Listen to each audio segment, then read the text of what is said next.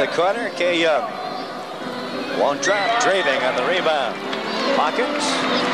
5 seconds remaining. It is Tucker. Ewell off the glass. And this will be a 99-87 ball game. The Iowa Cornets win it 99-87. And let's credit the Iowa Cornets for taking the measure to Miss Althea Gwynn, Al Sikorsky, and his New York Stars. And before we take a look at these statistics, let's talk with Julene Simpson.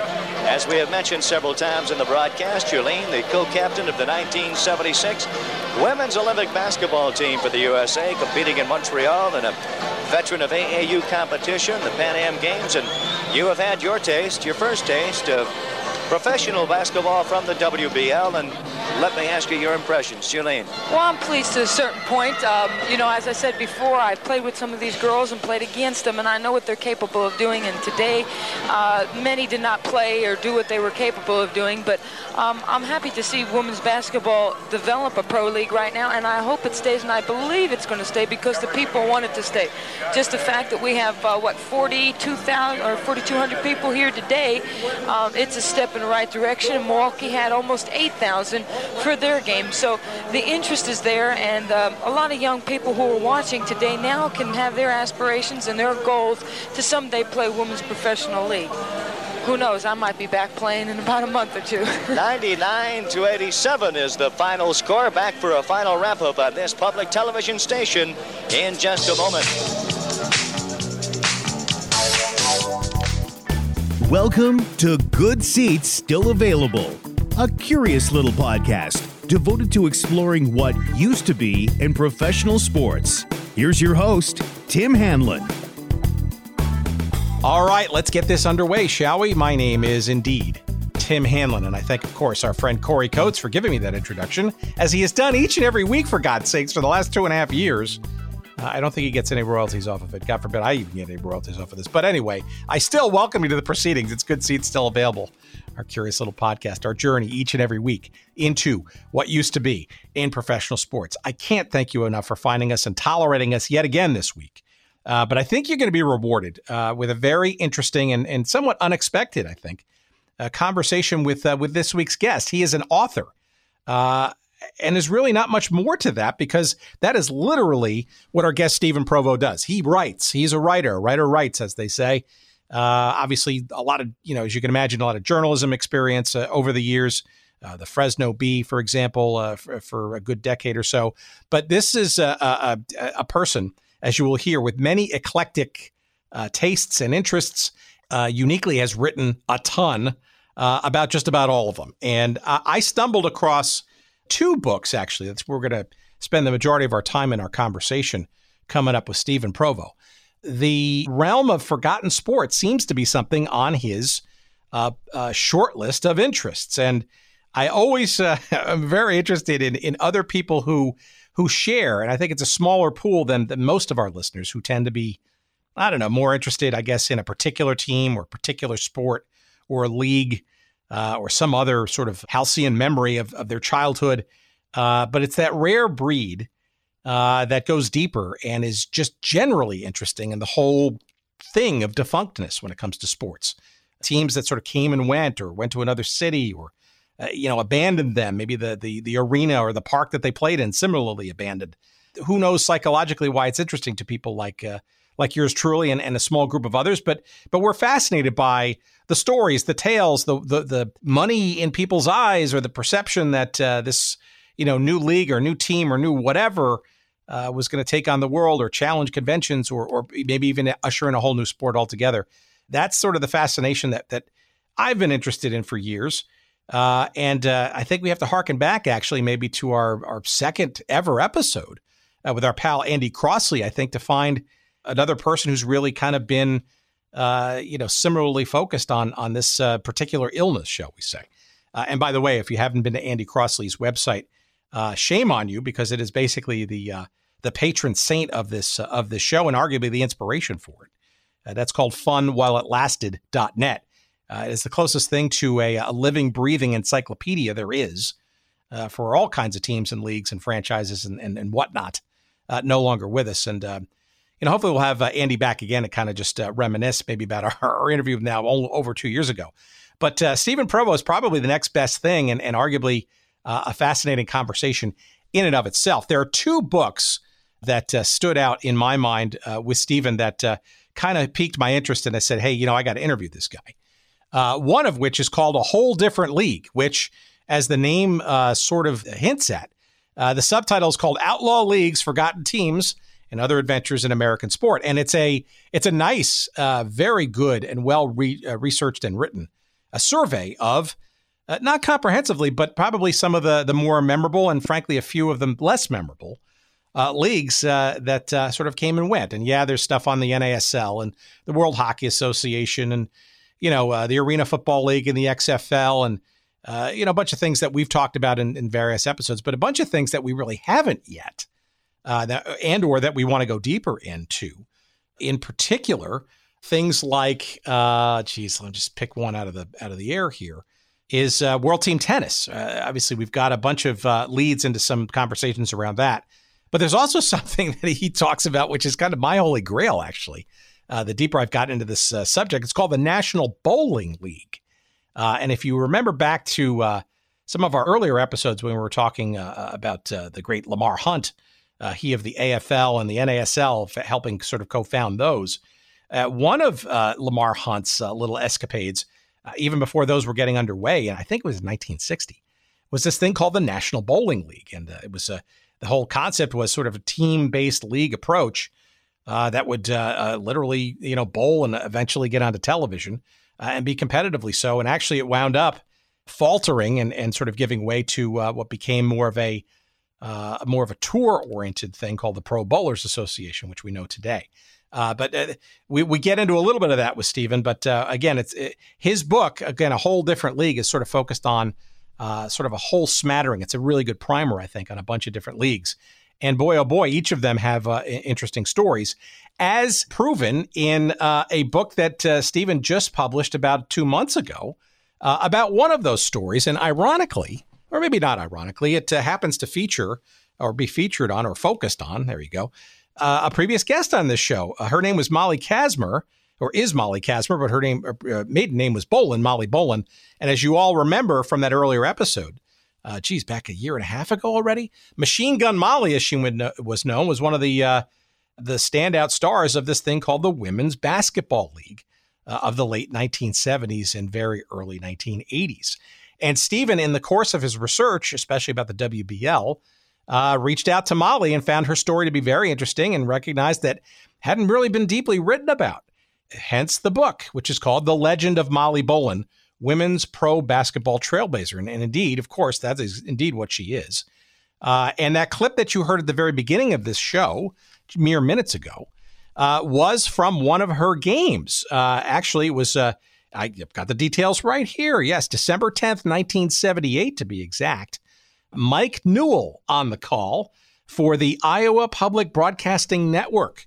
And yes, that was a live game featuring the Iowa Cornets in one of their earliest of games. I think it might have been actually the second ever game played in the WBL. And Molly Bolin, of course, was part of that.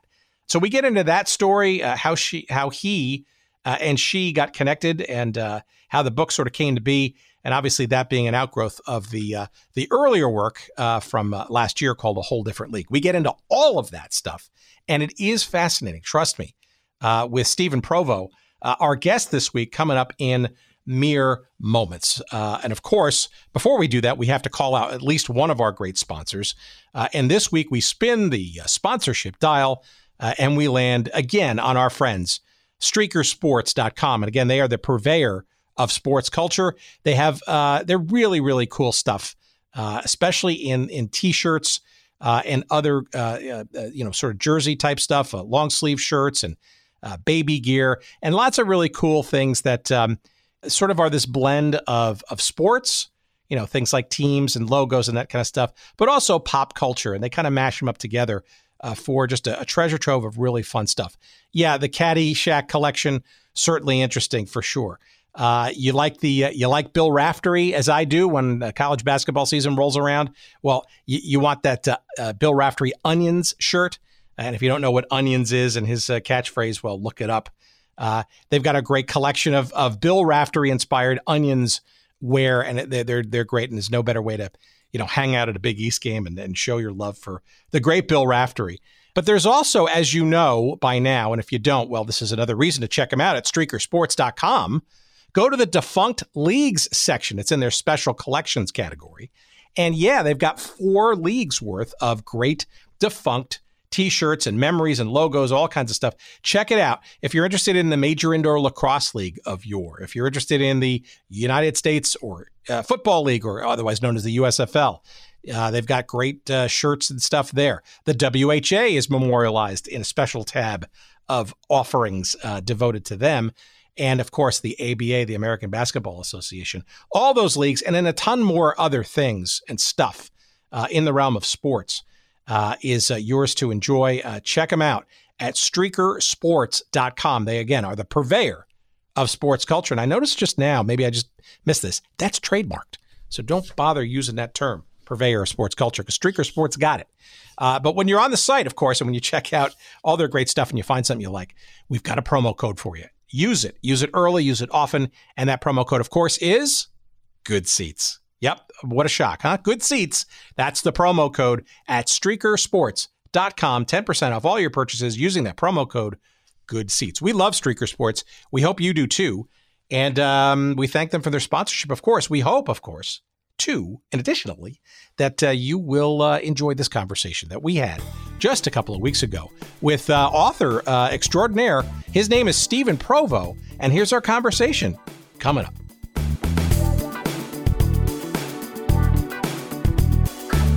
Give our audience a sense of sort of how this sort of topic entranced you and got you interested enough to write a book or two on teams and leagues no longer around. Well, I've always been interested in things that people might have forgotten, if not for being reminded of them. And I've always been a sports fan. I started out as a journalist at a small daily as a sports editor, and worked as a sports editor for on and off for about 10 years, and then went on to work in news. But I always had that interest in sports. When I was young, my dad gave me a book called The Great American Sports Book by George Geip, and it went into a number of obscure stories about people like John L. Sullivan from boxing, and I just got mesmerized by the idea of all these people who had Jack Johnson and Tommy Burns, who had held the heavyweight championship back in the day. But it also talked about things like bowling and cycling and sports that don't show up in the sports pages that often. And I found that really interesting too. And so this book had always been a whole different league, had always been a book that I thought I would be interested in writing, but I hadn't gotten around to it. I've written about 20 books now, and I just did it in my spare time because it was a passion. It was my own interest.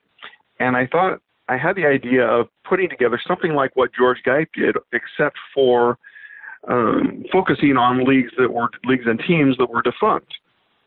And so I came up with 22 or 23 different leagues that are spotlighted in this book, and wanted to put together some kind of a compendium. I know people have written books about these leagues and entire books about many of these leagues, but I wanted to have something of a one-stop shop of interesting little tidbits and stories woven into an overview about each of these leagues. Yeah, that's interesting because when I started this little show 2 years ago or so, it had been an idea similar, rattling around in my head for years. And I've been in the advertising and media and way early on in my collegiate and just after college years in the journalism space. And it was always sort of this extra idea, but it always seemed to keep building, right? There was always another log or another piece of wood that you could proverbially throw on the pile. Because there was always a league or a team or whatever that was either relocating or going bust, and it just seemed like it was a completely, regenerating topic, and it just kept gnawing at me to the point where, I don't know if I'm ever going to have the time or the wherewithal or frankly the discipline to do. I was thinking more of call it an encyclopedia, right? Where you'd have listings of all the teams.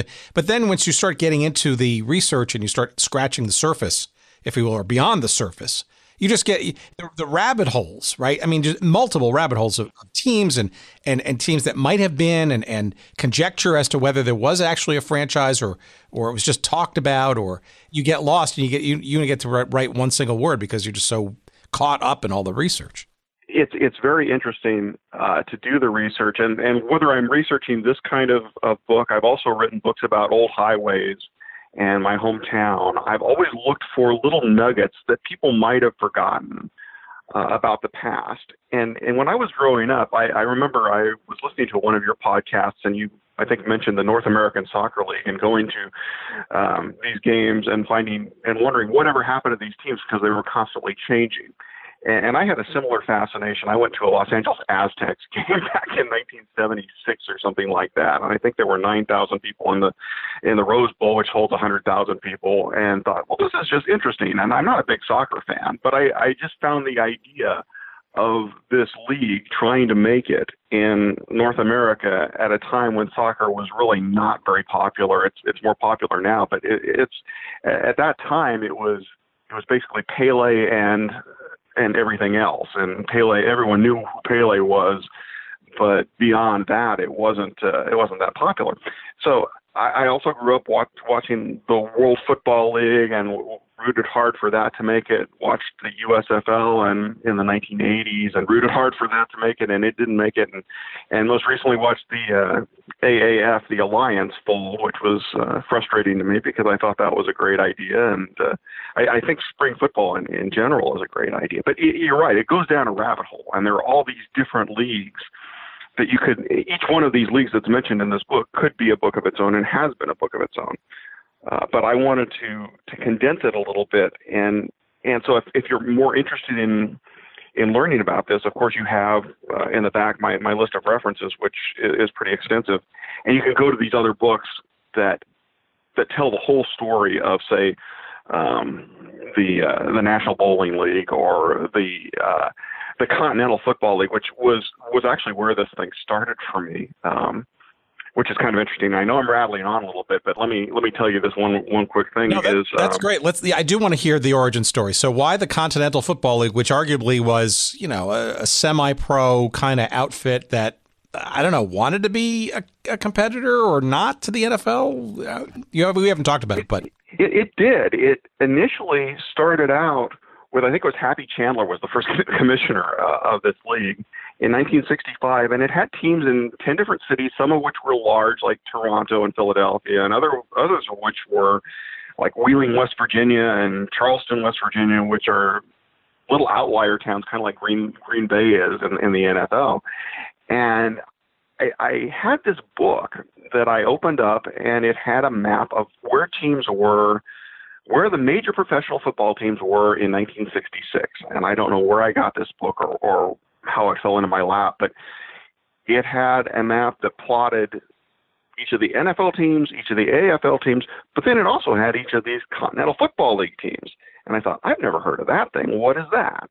And so this was way back 30 years ago, 40 years ago, something like that. And I thought, I've got to look this up and see what it's about.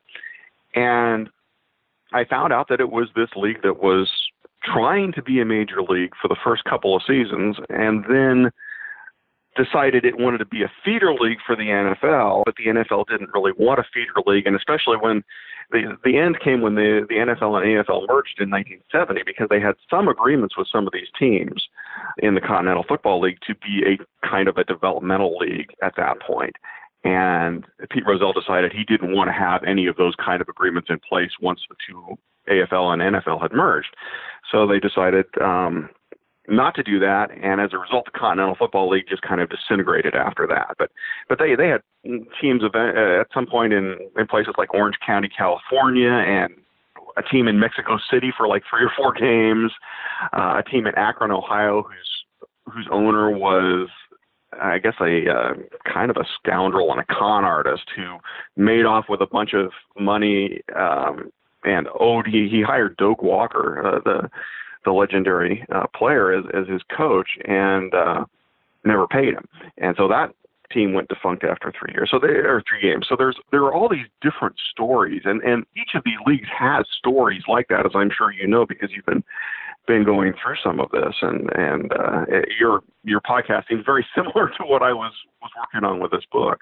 Well, yeah, we also our second ever guest was our pal Andy Crossley up in New England in the Boston area, who's been sort of toiling at it for years with his little website called Fun While It Lasted. Which emanated out of largely he having been in a previous career sort of in the minor leagues and then for a little bit in women's professional soccer as well, but also almost as an adjunct to various memorabilia that he collected, and it was just sort of an adjunct of an eBay store and that kind of stuff. And hey, why not write some stories around these things as I have them, and then ultimately sell them or buy them and trade them and that kind of stuff. And you're right. I do. It's also very interesting too, because it's not just, what I found originally, 2 years back was that, I think it's usually something along the lines of people may have a particular memory or two about a particular team and then by extension league that's probably close to some layer of their childhood years. And there's a memory attached to that. If it's, the first ever game or going to a game with one of your parents or as a family or just other things that, as you take in life in a much more, shall we say, non-cynical way when you're young. And then, as you get older and life sort of takes you on its various courses, you kind of waft back occasionally or maybe regularly to some of those moments, including those teams. And then all of a sudden something happens. Maybe it's an anniversary of the team or a team moves and, or there's a reporter that harkens back to the 35-year anniversary of X or Y. And then all those memories keep flooding back. And then when you start scratching into those, the stories, to your point, right, start flowing out, and some very interesting themes. And I'll sort of toss this as a softball to you. As you start to go through this exercise and whittling down the teams and leagues, were there any themes that kind of popped up that you kind of saw repeating themselves or regenerating? Because I've certainly seen some of that in my exploration the last couple of years. Well, one of the themes that I see is the reserve clause and how many of these teams were fighting against the reserve clause, which allowed teams in Major League Baseball, for example, to before the advent of free agency, to perpetually keep players on their rosters without the players really consenting to do so. And so many of these leagues came about as one of their strategies was to say, hey, we're going to try to lure players to our league because we won't have a reserve clause and they'll be able to become free agents. And that was a powerful tool that they had to use because, and the established leagues were scared of this, but the established leagues also had all the name recognition and the money and the established wherewithal to fight it. And so these teams, it just again and again and again, these leagues that would start up would end up folding after a year or two because they didn't have the money. Even the ones that were fairly well off to start out with, they had a good business plan, they had a powerful or moneyed owners, and they were able to lure some good players. The Federal League in 1915 would be one that started out on very good footing and seemed to have a good shot at becoming a lasting third major league, but it ended up folding. The USFL had a great business plan. We all know what happened with that. I won't go into that because it becomes political. But again and again, the theme that I see is that these leagues just don't work for one reason or another. But and more recently, there have been fewer and fewer of them because the established leagues have become more and more powerful.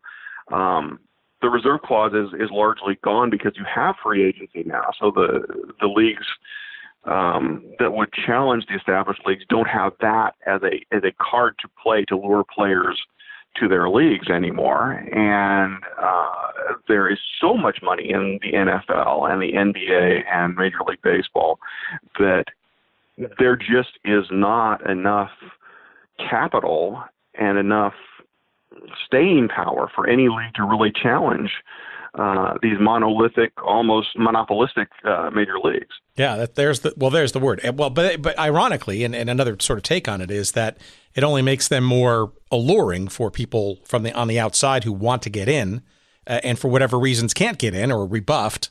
There's a theme we've seen in a lot of cases. The AFL, for example, the fourth version of such, Lamar Hunt, et cetera. Just saying, look, we'll show you, and it just doesn't, frankly, seem to stop, right? And to me, the history lessons, there are some very strong themes. I mean, you mentioned the reserve clause. I think there's also an element of big boys and their toys. There's the sort of a trophy sort of hunting, if you will, and not being part of the club and having quote unquote made it. Arguably, Donald Trump not getting into the NFL, Steve Ross. Buying the Cosmos, right, was ultimately a rebuff from the NFL as well. These themes sort of keep coming on, but it just, for whatever reason, and to me, this is the funny part. I don't fancy myself an historian by trade, but there is that sort of proverb of, those who ignore history are doomed to repeat it. I too was rooting for the AAF. We just did a conversation with Sports Illustrated's Connor Orr, which we're going to be dropping next week, who's written some really, really good in-depth articles, just not even a month or two after the demise of that league. But, you look at that one, it's like people literally thought that they had this one figured out, right? I mean, from an investment perspective, from a technology perspective, from all these kinds of things, and yet still, right? It's maddening to me, and it's endlessly fascinating to me. Right. Another example, the Boys and Their Toys Club comes to mind is Abe Saperstein, the Globetrotters owner who started the ABL back in 1960, and people forget that was the first league that had the three-point play, but he felt like he wanted a team in Los Angeles in the NBA, and the NBA was kind of saying, no, we're not going to allow you in. So he started thinking, well, we're going to have a league of our own, so to speak.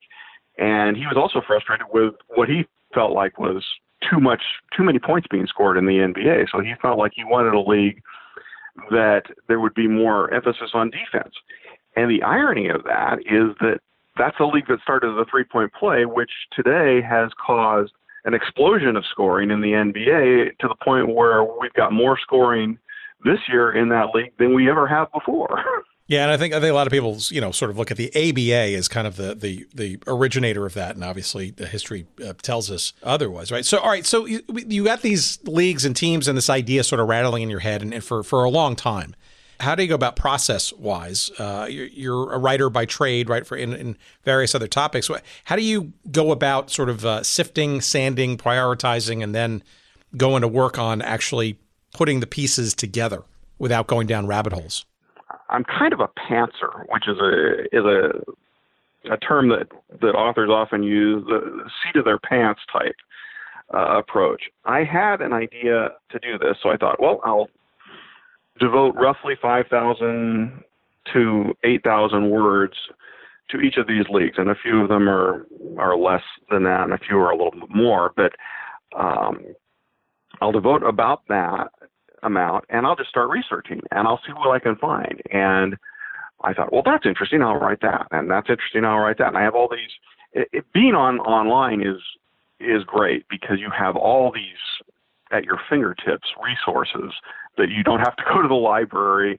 You can go to newspapers.com and find all these old clips and research those. And one thing leads to another. So it is kind of a rabbit hole thing. There is the sense that you see something and you want to find out more about it. So you go to the original clips in newspapers.com or old Sports Illustrated issues that you find online, and you find out more about that. And then you weave it all together into a coherent little story. And so that's what I did. It's not, I've always been really good, I guess, at taking puzzle pieces and putting them together. And so that's what this is.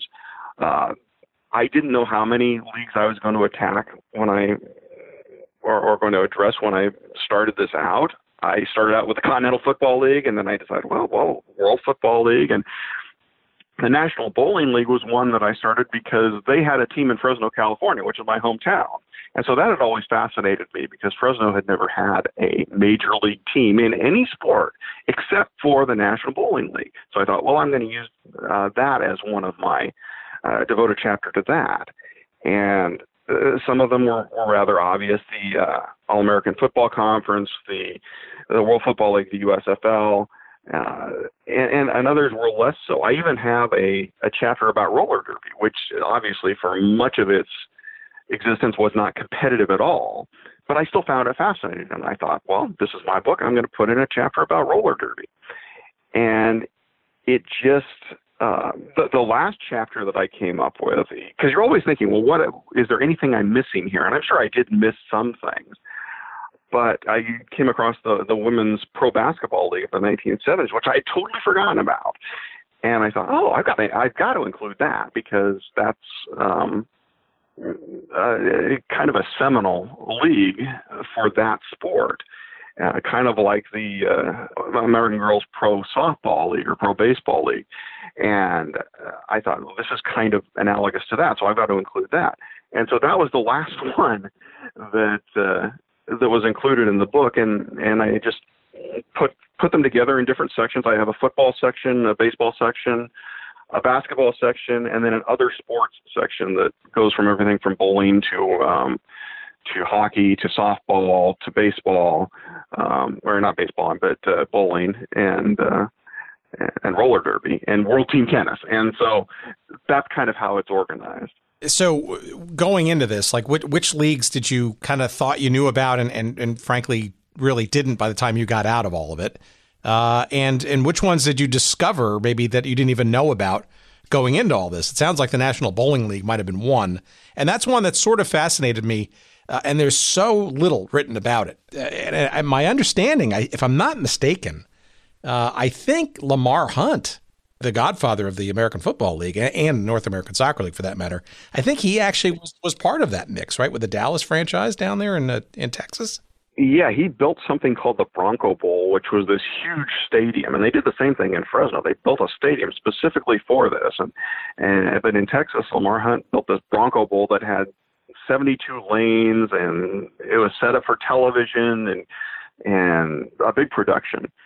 And so, yeah, that's one of the interesting things that I found about this is there was this 1 or 2 years, 1960-61, where all these leagues came into being, or almost came into being. You had the AFL, you had the National Bowling League, you had the ABL, American Basketball League, the Continental Baseball League, which ultimately didn't come into being, but is addressed in this book because I found it interesting that this third baseball league almost came about in 1960.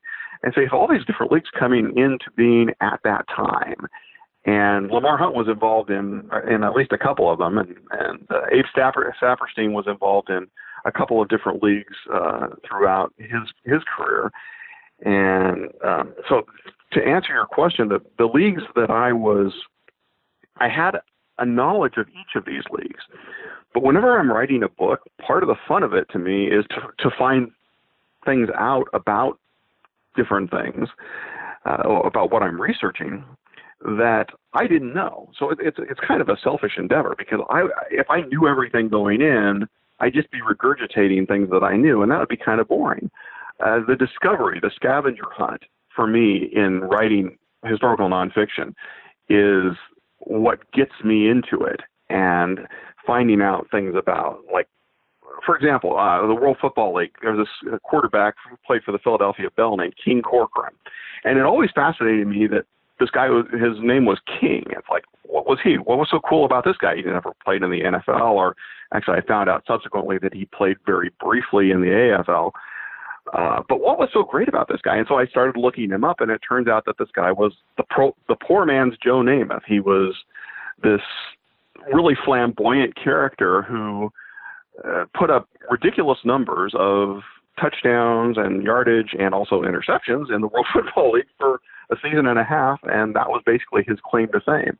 So you get these hooks, and you know a little bit about something going in, and you think, I want to find out a little bit more about that.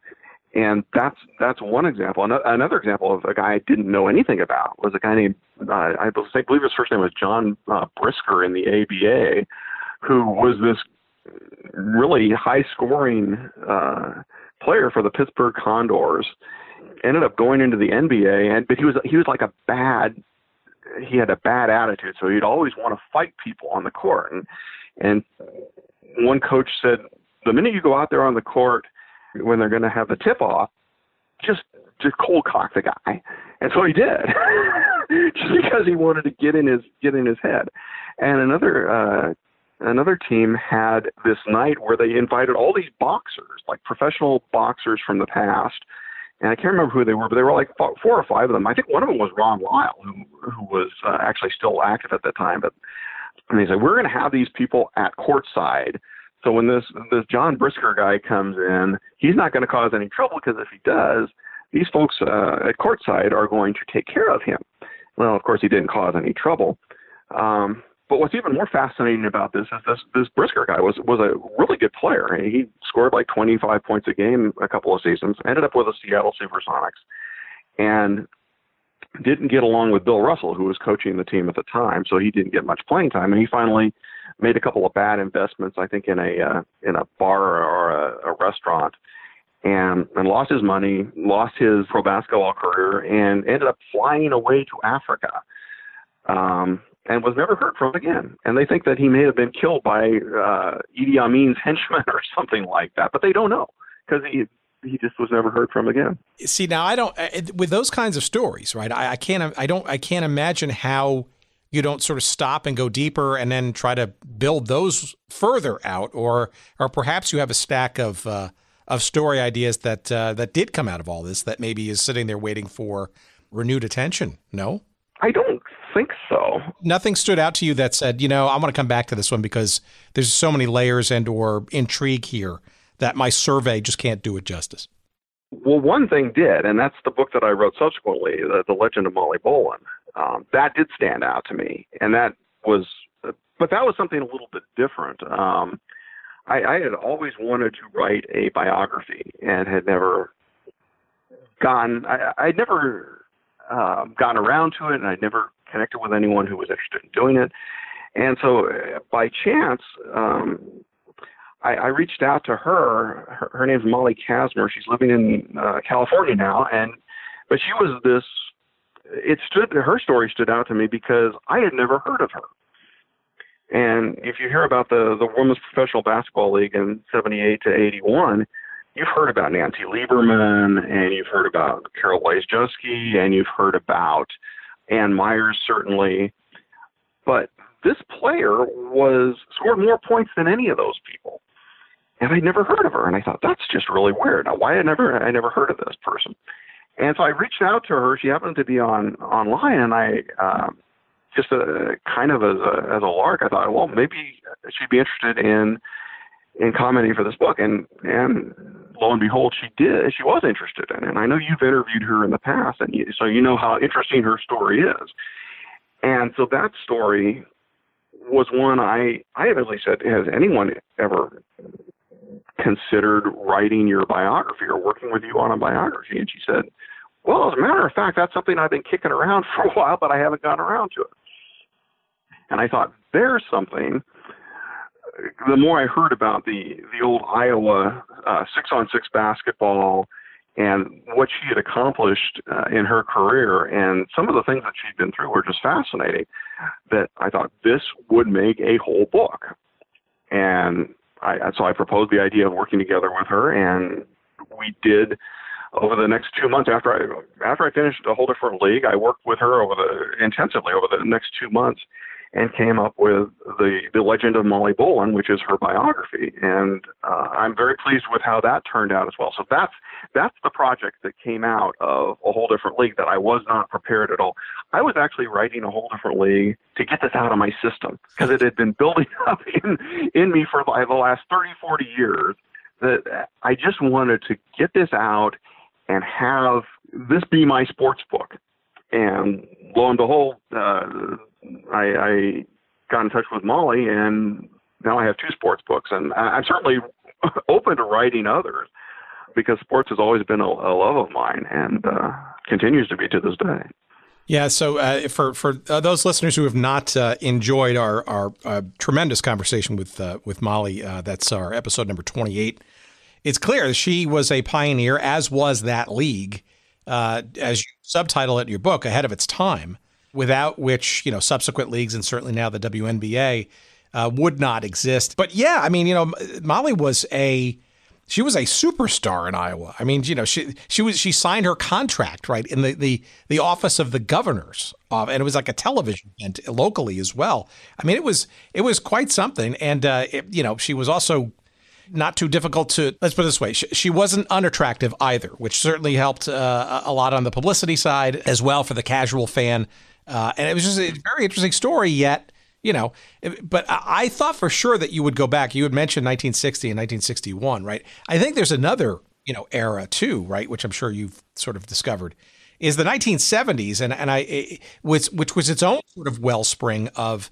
Now we have a couple of conversations in the can that we're editing now, and we want to get a few more to sort of wrap them up with. One of the key progenitors of all that, and his name is Dennis Murphy. This is a guy who was, either directly or indirectly involved with the ABA, the WHA, the World Football League, a bit of World Team Tennis, Roller Hockey International. I mean, people like Gary Davidson, who was also part of the sort of the mafia, if you will, that not true mafia, but of sports, shall we say, agitators and progenitors to create new and challenging leagues, some of which for some of the reasons you mentioned earlier.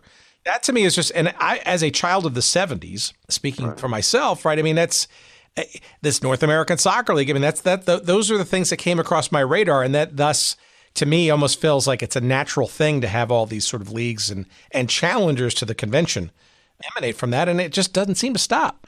Yeah, that's one of the things you ask about my motivation. The other thing is, as many sports fans are, I love rooting for the underdog.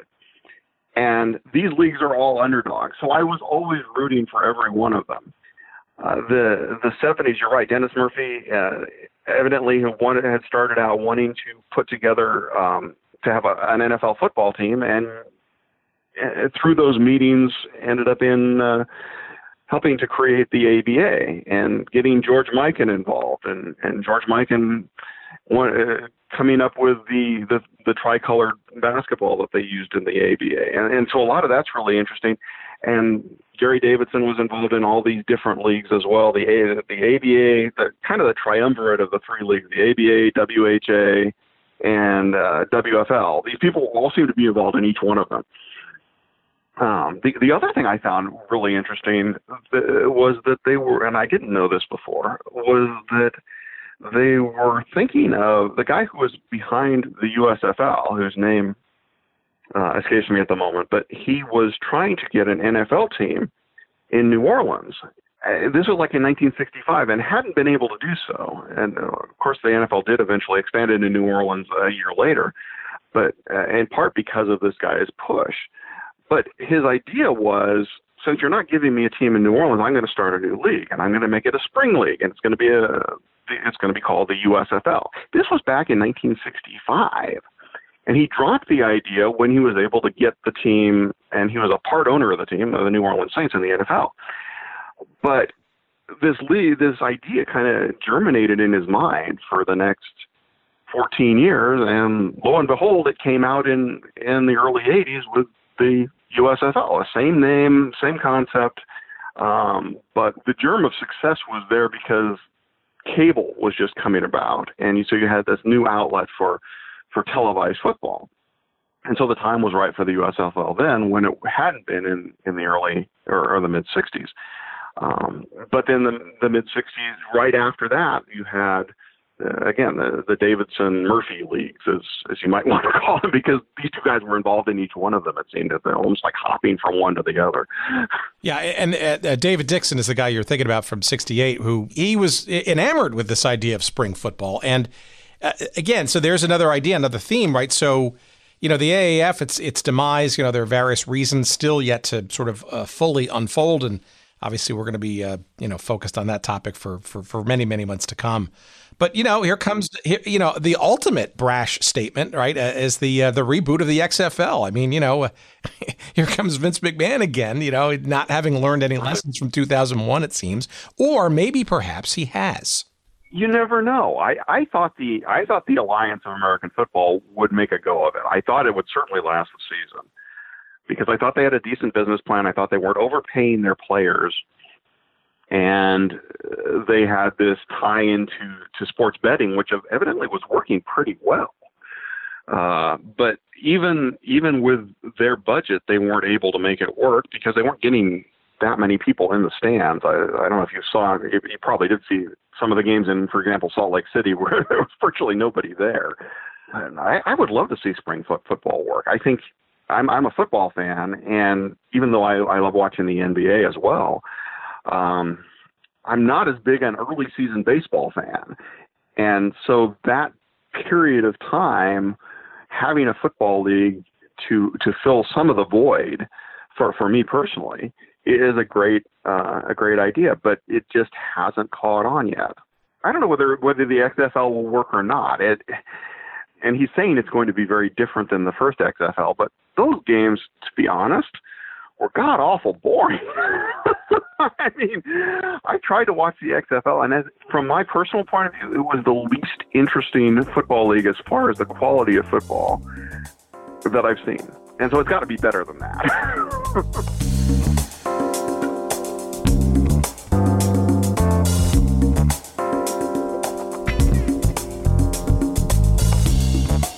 All right, a brief pause in the proceedings just for a second to pay a couple of bills, and we appreciate your giving our sponsors some consideration as always. And one of our earliest ones that continues to be with us and we love is our friends at Audible. And Audible is, as you know, the king of audiobooks. And if you've never tried an audiobook for yourself, well, here's a great opportunity to do so and to support the show at the same time. And that's when you go to audibletrial.com/goodseats. That's the place to go, and you're going to get a free audiobook download for yourself to try for free, gratis, on us. You can cancel the Audible service at any time, and once you do download that book, and if you do decide to cancel it, it's yours to keep. So that's our little free gift, and even if you don't continue with the Audible service going forward, you'll at least get a free audiobook out of the deal. And look, if you consider yourself somebody who's interested in sports and sports history and that kind of stuff, like we try to pursue on this little podcast, you're going to find a whole bunch of titles in the vast array of, 190,000 and counting titles to choose from. And in particular, if you like the hoops, the basketball, well, sure, we got a couple of those books, including, of course, probably the quintessential tome, oral history, if you will, of the ABA, the American Basketball Association. That's called Loose Balls, and Terry Pluto is the writer and I believe the narrator of that book as well. That you could use your credit for that, and it's a wonderful romp, that book, and a great oral history of perhaps the most colorful basketball league of all time, the ABA. Or if you're really interested, let's say, in the National Basketball Association's history, you could check out the audiobook from our previous guest, David Surdam, who we had a great chat about the history of the NFL. But this book is called The Rise of the National Basketball Association. And David wrote it. It's narrated by Todd Bars-Ness. You say that 3 times fast. And a lot of the interesting stuff in this book talks about the NBA in the context of congressional hearings around antitrust and that kind of stuff around the 40s and 1950s. Fascinating stuff. And you could use your credit for that book too, among, like I said, 190,000+ other titles to choose from at Audible. And again, it's audibletrial.com/goodseats. And you're going to get, again, your free audiobook download courtesy of us. You can cancel at any time. It is yours to keep. And we appreciate you giving them a try. And we certainly appreciate you rejoining our conversation right now.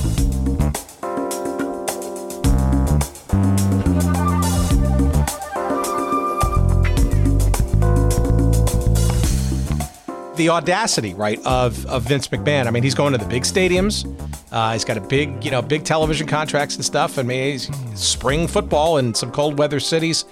that didn't all go very well in other leagues too. And the track record of success, with the exception of the AFL, which was probably the standout success, and to a lesser extent the AAFC, which wasn't really a merger but more of a sort of a cherry-picked handful of teams, there's not a lot of success behind the scenes here that bodes well for. Certainly the AAF, had its work cut out for it should it have survived. But, the XFL too, I don't know. I mean, call me a cynic. I'm kind of scratching my head about that decision. Putting a team in Washington, when has an alternative team in Washington ever worked? You had a relatively strong USFL league, and it didn't work there. The Washington Federals never drew anything, and were out of there, I think, by the second season. So I question the audacity in terms of business acumen there, but who knows? I wish him well, but I think going to the smaller markets makes more sense to me because those markets are more hungry for football. You've got the NFL in every market. I think that the XFL is planning, except for St. Louis, and are they really going to be that interested in spring football? And again, this is at a time when the NFL season has just concluded. I wonder about starting the season right after the Super Bowl, which is what the AAF did as well. But would it be more reasonable to start it closer to when, like, the WFL had started its season, which was in the summer, and I think it was in July, or maybe in May or June, when people are, I don't know. It's all speculation, and it's all on the table until it happens. But as we talked about, these leagues just don't seem to succeed, whatever they try often. I think the interesting thing now, though, is we're in an era where television, is arguably more important than ever when it comes to sports. And having been in the media and advertising industry for much of my latter part of my professional career, it's very interesting to see how dependent, especially broadcast television, is on specifically the NFL, but sports generally. And you even have the new Fox, right? Having shed its studios to Disney and whatnot, is fancying itself as sort of a live antidote, if you will, to the streaming and on-demand world of the Netflixes and the Hulus of the world, where else are you going to see live and relevant content, that will attract people? News is one, and sports is the other. And we talk about some of these sort of lesser leagues or challengers and all that kind of stuff, but the beast needs to be fed, and there's plenty of inventory, shall we say, or availability for leagues like the XFL, for example, or the AAF for that matter, to pay for distribution, right? To rent, if you will, some time, build up some audience, and then maybe get paid for rights down the road once they achieve some level of interest. But I guess my thought is that, with the explosion of television and now digital video and mobile video, it almost seems to me that that's almost maybe the first thing that comes to mind when people are putting these leagues together versus, attendance, ticket sales, at-game experience, right? It's really about almost programming and relatively inexpensive programming for the TV networks that are desperate to get more audiences. Right, and you have so many cable networks out there that have programming blocks to fill that I don't think there'll be a problem getting these leagues a television contract, whether it be with the NFL Network or TNT or any one of a number of different outlets. I think the problem is similar to what I see in my industry as an author, is saturation. You have so many choices out there that even if there's a place for these leagues to have a presence, a television presence, will people know about it, or will they want to watch Game of Thrones instead, or this Stranger Things, or something like that? It's the same argument that's been made in Los Angeles, that Los Angeles would be a great sports city if there weren't so many other options. And there's this graveyard of teams that have tried to and failed to make a go of it in LA, because people would rather be at the beach or at the movies or are doing something else. And I see that as the impediment to making a league work. Even though there certainly is an outlet for it, there are programmers who will say, hey, yeah, come over onto our station and we'll give you a block of time, 3-hour block of time or whatever. But how many people will watch it and how lucrative will it be? May give you a block of time, but people may not know it's on. I thought the AAF did a great job of promoting itself, but most leagues won't have the wherewithal to do even that. And even if it's on, the television contract isn't going to be something like Monday Night Football used to be for ABC when it was on ABC or ESPN now. But it's not going to be something like that where the league is going to get a huge revenue chunk from this, because it'll be on TBS or something even more obscure than that. In your survey of all the leagues in your book, were there any specific teams or situations that popped out as being beyond extraordinary, on their own, that was especially or were especially memorable for you, or that you thought you knew, or maybe you just didn't know until you got into it? Well, I thought the story of Jackie Robinson was really interesting because he was more of a football prospect than he was a baseball prospect, and he actually played in the Pacific Coast Football League against Kenny Washington, who was his teammate at UCLA and who ended up being the first black, or one of three, I think, 2 or 3 first black football players in the NFL in 1946. And, of course, Jackie Robinson broke in with the Dodgers the year after that. And so I thought that was really interesting, that they played games against each other, like 2 or 3 games against each other. One played for Los Angeles, the LA Bulldogs, and the other played for the Hollywood Bears back in the Pacific Coast Football League back in the early 40s. I've always thought that the story of Benny Koff, the Ty Cobb of the Feds, was really interesting, because here's this guy who came in and was this fantastic baseball player for 2 years in the Federal League, won 2 batting championships, hit in the high 300s, mid to high 300s a couple of times, and was this phenomenon. And then he did okay when the Federal League folded and he ended up going to the majors. But what I didn't know about that was he was actually kicked out of the league by Kennesaw Mountain Landis on a charge that had to do with nothing with baseball, but it had to do with, I think, him selling a car that was supposedly hot. And the whole case went to court, and it turned out that he was exonerated. He was acquitted, and it didn't matter because he had insulted Kennesaw Mountain Landis, who said, I'm not going to let you back into baseball. And so he was out of baseball after 6 or 7 years. I thought that was a really interesting story that I didn't know that aspect of it going in. Are there any leagues that you surveyed that you were surprised that didn't, wind up making it, and or if not for a particular event or situation, perhaps maybe could have continued and made it to the promised land, so to speak? I thought that I always thought the ABA had a good shot at making it. They just didn't have the franchise stability, I don't think, to make it. And of course, the 4 teams did end up joining the NBA. What I thought was interesting about that was there was a 5th team, the Kentucky Colonels, which was very successful at the gate and was pretty successful on the court as well, but didn't make it. And I always wondered why the Kentucky Colonels didn't join the NBA, because they seemed like a good prospect.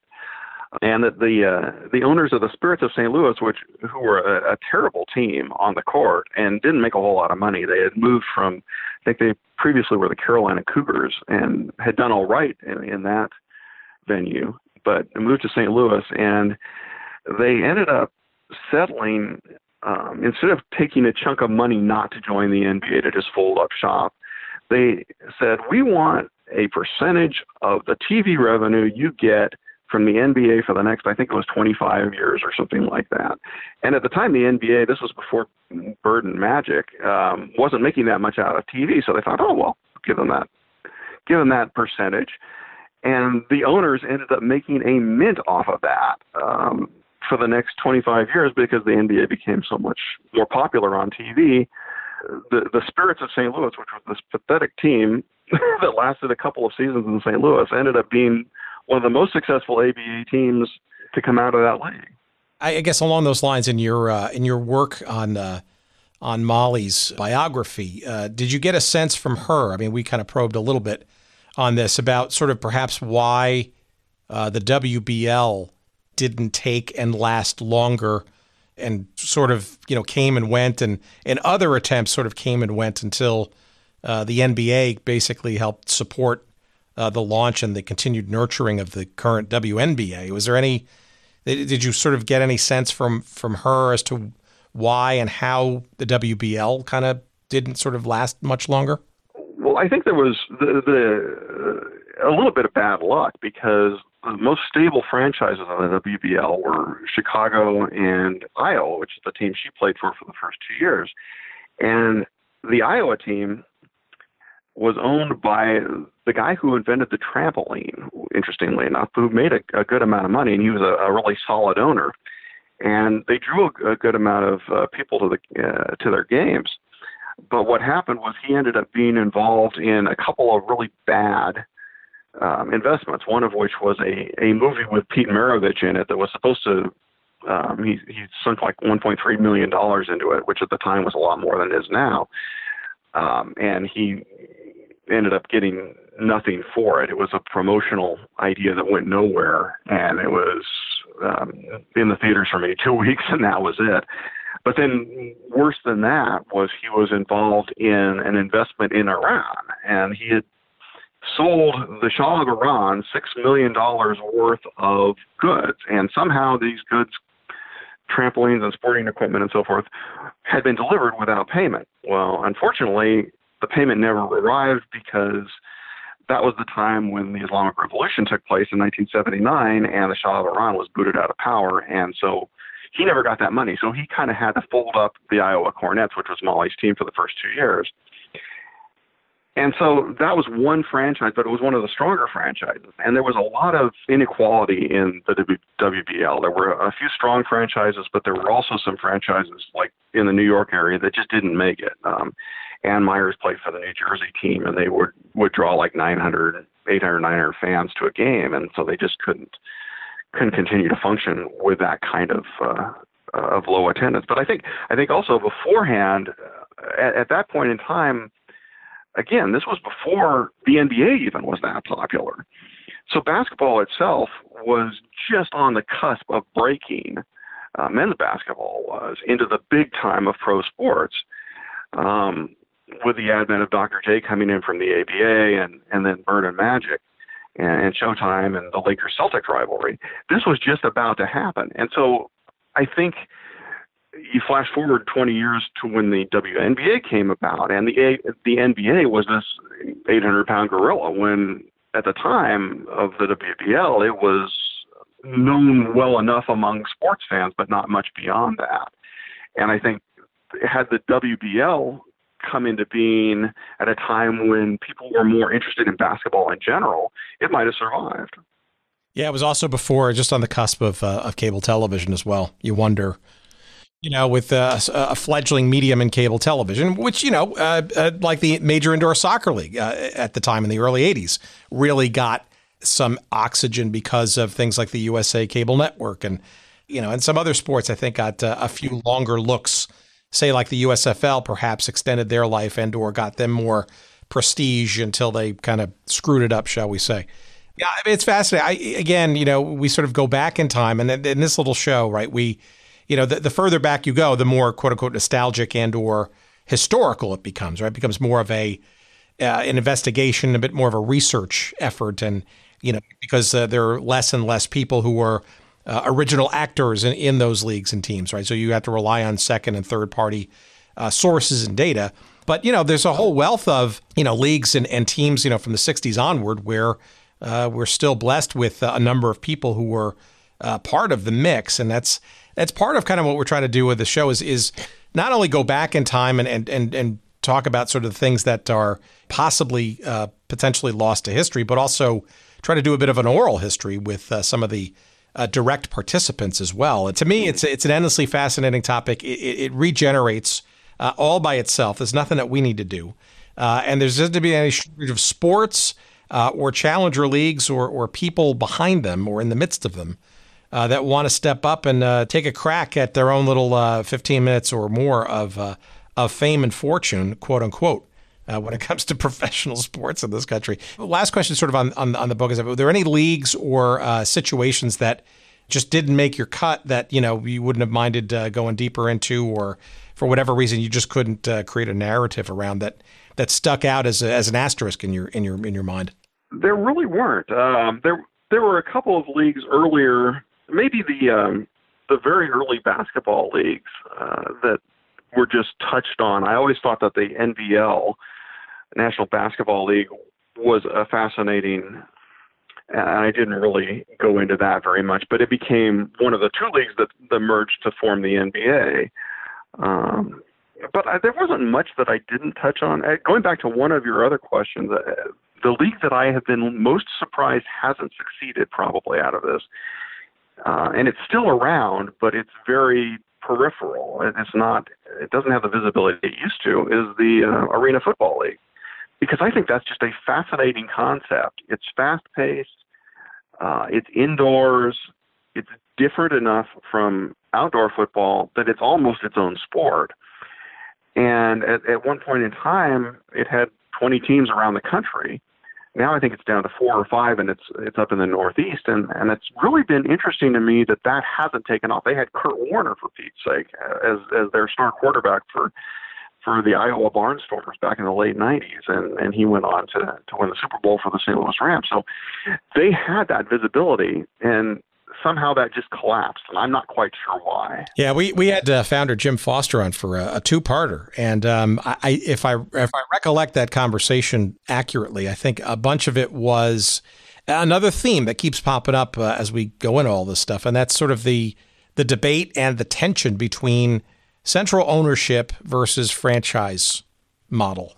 And Jim was, very protective of his baby very early on. And I think a lot of the demise of the league after it got going in the 80s and early 90s, I think he pretty much attributed to sort of losing the battle for the financial model to owners who wanted to go more the franchise route than his central ownership kind of structure that he started and frankly wanted to continue with, which, by the way, plays itself out in things like Major League Soccer, right, which is centrally controlled, or the upcoming Premier Lacrosse League, right, which is more of a kind of an event tour kind of thing, or a Big Three basketball kind of thing, right, where everything is basically centrally owned, and who's to say which model is right? Because arguably, a lot of the franchise model was the approach that folks like Gary Davidson and Dennis Murphy, they were basically selling franchises, and in some respects, almost teams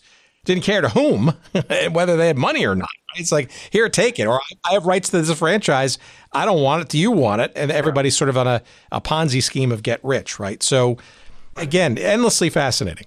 But then you have the Alliance, which was the one owner model, and they became indebted to this one guy who came in, their money guy, owner of the Carolina Hurricanes hockey league. And so when he said, I don't want to pay any more money, they literally just shut down. And so it's this all or nothing mentality. Or you have on the other side, the franchises, which you have these really strong franchises in major markets or with moneyed owners, and other franchises, as in the WBL, that are operated on a wing and a prayer with people who don't have any money. Well, look, this is great. I mean, this book is an excellent primer for those new to our little niche. I can't recommend it highly enough as a sampler and as a gateway drug, I guess, to this the disease, perhaps I call it a disease of endless fascination, at least to me, about the bold and interesting ideas that for whatever reasons come and go. Some of them full of folly, some of them just downright unlucky, and various stories in between. I guess last question, you do a lot of writing in other subjects, but and you can tell our audience, some of those topics in a second, but do you have any other sports things in you, or did this fully, as well as Molly's biography, get it out of your system? I don't know. That's the answer is I write things that strike my interest. So if something else in sports were to strike my interest, I would certainly write about it. It hasn't happened yet, but that doesn't mean it won't. I would certainly be open to writing more sports-themed books. I never know what I'm going to write next. And what kind of stuff are you writing otherwise besides the realm of sports that our audience might be interested in too? Well, if you're interested in history, I've written a book called Highway 99, The History of California's Main Street. So if you are interested in highway history in California, that's one book I've written on that subject. I've written a book called Fresno Growing Up about my hometown, Fresno, California. I've also written fiction. I've got 2 parts of a planned trilogy out called The Memortality Saga, about a woman who can bring people back to life through the power of her photographic memory. I've written a book of short stories modeled after The Twilight Zone called Nightmare's Eve. And I've written a book on the origin story of dragons called The Only Dragon. And I have a book coming out probably in a couple of years. I publish some of these books myself, and I have a publisher who publishes some of the other books that I write. And so I have a book coming out in a couple of years about the history of department stores in America. And I have at least one more, probably 2 more highway books coming out in the future. So it's all over the map. And where can we find out about all of those doings, and how can people learn more about you and all those titles, et cetera? Well, you can always go to my Amazon page and plug in my name. It's Stephen with a PH, and my last name is P-R-O, V as in Victor, O-S-T, Provost, or Provo as it's pronounced. You can also go to my website, which is my name, Stephen H. Provo, Provost.com. I'm on Facebook. I'm on Twitter, but I don't go on there very often. But the best place to find my books is actually on Amazon. Some of them are available. The ones that are traditionally published are available in the bookstore. Or you can contact me directly, and if you want to buy directly from me, I can certainly do that and give you an autographed copy. Well, that's awesome, and I will absolutely send my copy of A Whole Different League to you for signing, of course, and hopefully we'll get a few other people to kind of pick up the book for themselves. And look, as I said earlier, it's a great survey into this genre of sports history. And to me, it's endlessly fascinating. And if you need sort of that primer to kind of wet your whistle, so to speak, you can't figure out what the heck this little podcast is all about. Read Stephen's book, and you'll get a sense very early and often about how fascinating and endlessly so, at least in my mind, this little slice of sports and professionalism has a hook on at least 2 people who have just had this conversation. So, Stephen, thank you very much for making time, and more importantly, for sharing my illness, I guess, but in written form. Well, thank you for having me on. It's been a pleasure.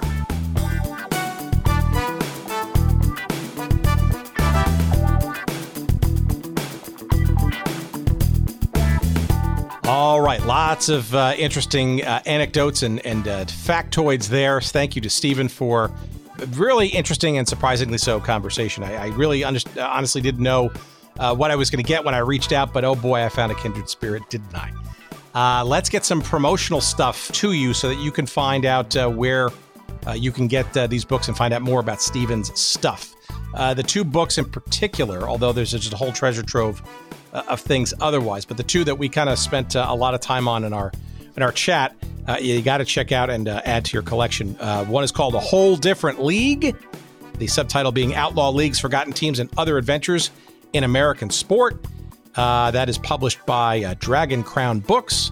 That came out earlier this year. And the other book, of course, that came out in April of this year that you should also find and add again to your library, The Legend of Molly Bolin, women's pro basketball trailblazer. That is also published by Dragon Crown Books. You can find both of those books, as well as the whole treasure trove of other books by Stephen Provo, on our website at goodseatsstillavailable.com.